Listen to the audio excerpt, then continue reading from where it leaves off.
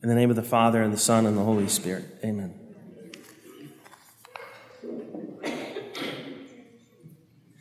It's tempting to encapsulate the message of the readings today with the simple reminder, forgive as you've been forgiven. Or even to repeat the words that we will profess when we pray the Lord's Prayer. Forgive us our trespasses as we forgive those who trespass against us. But the message that our Lord is giving us goes a good bit deeper than that. We do need to be reminded to forgive. And we should ponder what it means to have been forgiven. Sirach, we're reading from chapters 27 and 28 this morning, gives us a good reminder about mercy, letting go of anger, overlooking faults, being willing to forgive.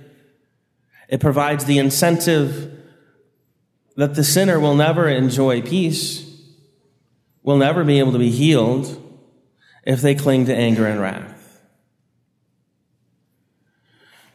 As Christians living in a culture that for many generations and centuries has not been Christian deliberately anymore, it would be very easy for us to hear these words and not pay attention to them and think that we're being given the same message that a typical therapist would give us these days, which is be at peace, rearrange your thoughts or your relations so that you have inner peace. That's the goal.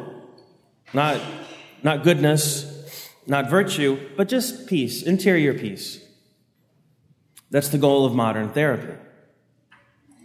Peace isn't a good thing. Peace is good when it's that pleasurable experience of the harmony of things being as they ought to be. So let's consider a good distinction between what forgiving is and what forgiving is not. Forgiving is not imposing a designation of forgiveness to other people. We can't decide unilaterally that person is now a forgiven person. In the same way that we don't receive forgiveness from God until we repent. God wants us to receive forgiveness. He wants us to accept his forgiveness, but we're not forgiven until we repent. Likewise,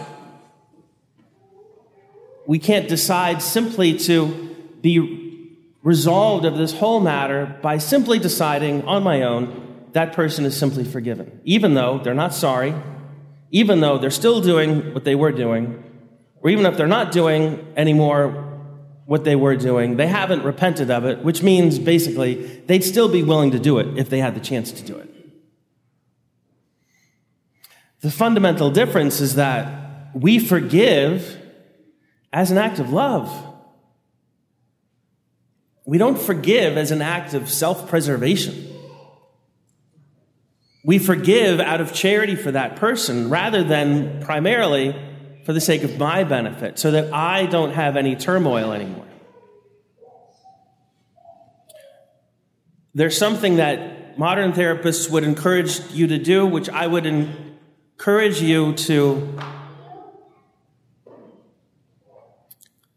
simulate. A modern therapist would tell you, you have to decide to forgive that person from your heart. The only distinction I would make is because this needs to be an act of love, not simply an act of self-preservation. Decide to be willing to forgive that person. Many of the benefits of actually forgiving them and their receiving forgiveness will come to your heart. Decide to be willing to forgive that person who still hasn't repented. Decide to be willing to forgive that person who's still doing what they were doing. In the long run, actually, it does afford you an escape from an inevitable torture. Because when you decide for your own inner peace to just forgive that person, 99 times out of 100, you will still be haunted by that. You will have flashes of anger that will make you feel guilty, which is something you shouldn't have to suffer. Because until they repent, it's as though it's still happening. The wound is still open. They're basically still doing it to you. And you should be angry from time to time. You're not guilty for feeling that anger. We are guilty for being unwilling to forgive. So we must be willing to forgive that person. We will still be suffering from it somewhat. But we will have the experience of the presence of God, which will give us peace and hope even while we continue to suffer to one degree or another. That disposition of your soul to another person is real charity. I want that person to be well. I want them to repent of this sin. I want them to stop it. I love them. I even love them now while they are sinful. I want that to be over. I will only be able to be fully happy when they are well.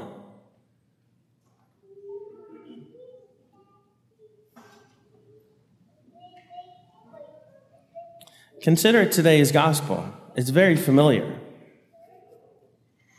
If we read it in too cursory a fashion, we might fall into thinking that it's a strange contrast to other parables. In the other parable that might seem familiar, you have the master who has debts owed him, and the very clever servant decides to lie and tell people, what do you owe my master? Okay, rewrite it for half, rewrite it for a third, rewrite it for a quarter. And he's praised. Why? Obviously, we're talking about parables here, but why is that in that parable, that guy's the hero and this guy's the scoundrel?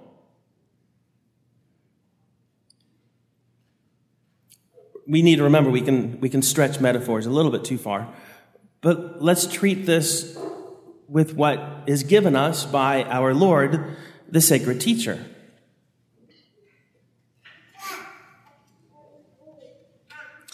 Even if this servant whose huge debt had been forgiven was thinking, I need to pay that back still. I need to get from people who owe me the money that they owe me because I intend to remunerate my great servant, my great master who forgave me this great debt. Doesn't matter. It doesn't enter into it. He still isn't praiseworthy at that point.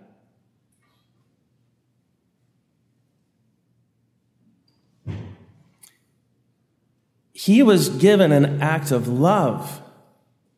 He was treated with charity. He wasn't simply given a personal benefit. He wasn't made the beneficiary of some advantageous business decision. No, he was treated with love.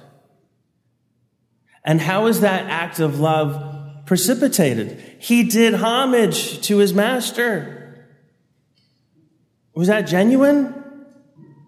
Or was that just to extract a mental slip?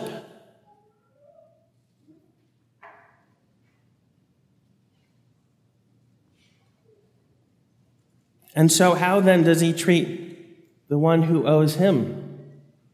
Does he regard in any manner the homage that's given him? Does he treat with charity the person who is approaching him the same way that he approached his master? All of this is being approached from the vantage point of his own personal advantage. What is he going to get out of this? This is totally separate from the world of acts of charity, whether it be active homage to our master or being recipients of the love of someone whose love we can't demand.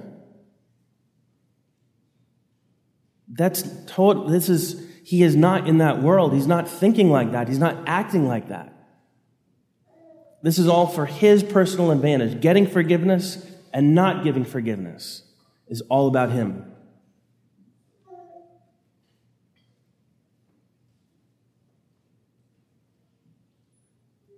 And so the lesson runs deeper than simply forgive because you've been forgiven. It means when you receive forgiveness, you have been loved. You have been touched by divine charity. And if you really received that, it changed you.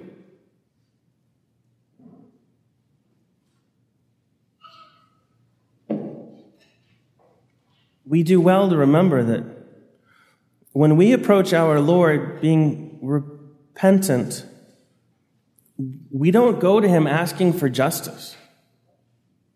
We don't go to the Lord and know, all right, I'm sorry, maybe not perfectly sorry, but I'm sorry enough to be forgiven. Therefore, I'm going to get what I deserve.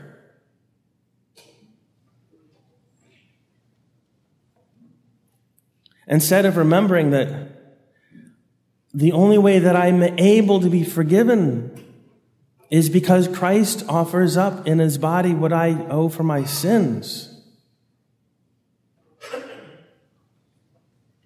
When we are absolved by God, we aren't just simply designated as not guilty anymore. We're forgiven, we're healed. To the degree that we are open to his grace, the healing is more effective. We're not just simply exonerated. We are restored. And that's possible because Christ offers up the price that we owe. Moreover, that movement in your heart to be sorry for your sins, that's not just your own action, that's the work of the Holy Spirit in you.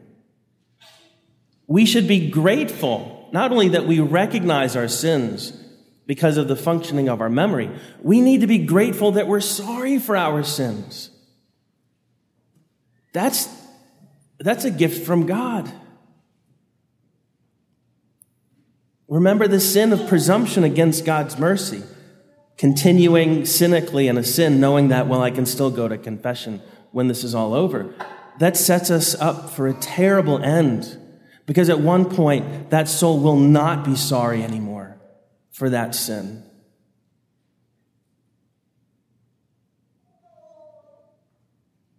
Because they've closed themselves off to receiving and benefiting and being changed by God's grace. Not everyone that was touched by Christ was healed. Those who had faith and love were. So yes, forgive because you've been forgiven. Love because you've been loved. Give thanks to God, not just for having sin removed from you. Have great gratitude in your heart.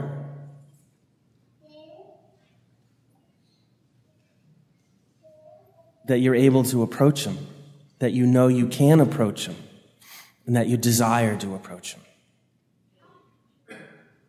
Glory be to the Father, and to the Son, and to the Holy Spirit, as it was in the beginning, is now, and ever shall be, world without end. Amen.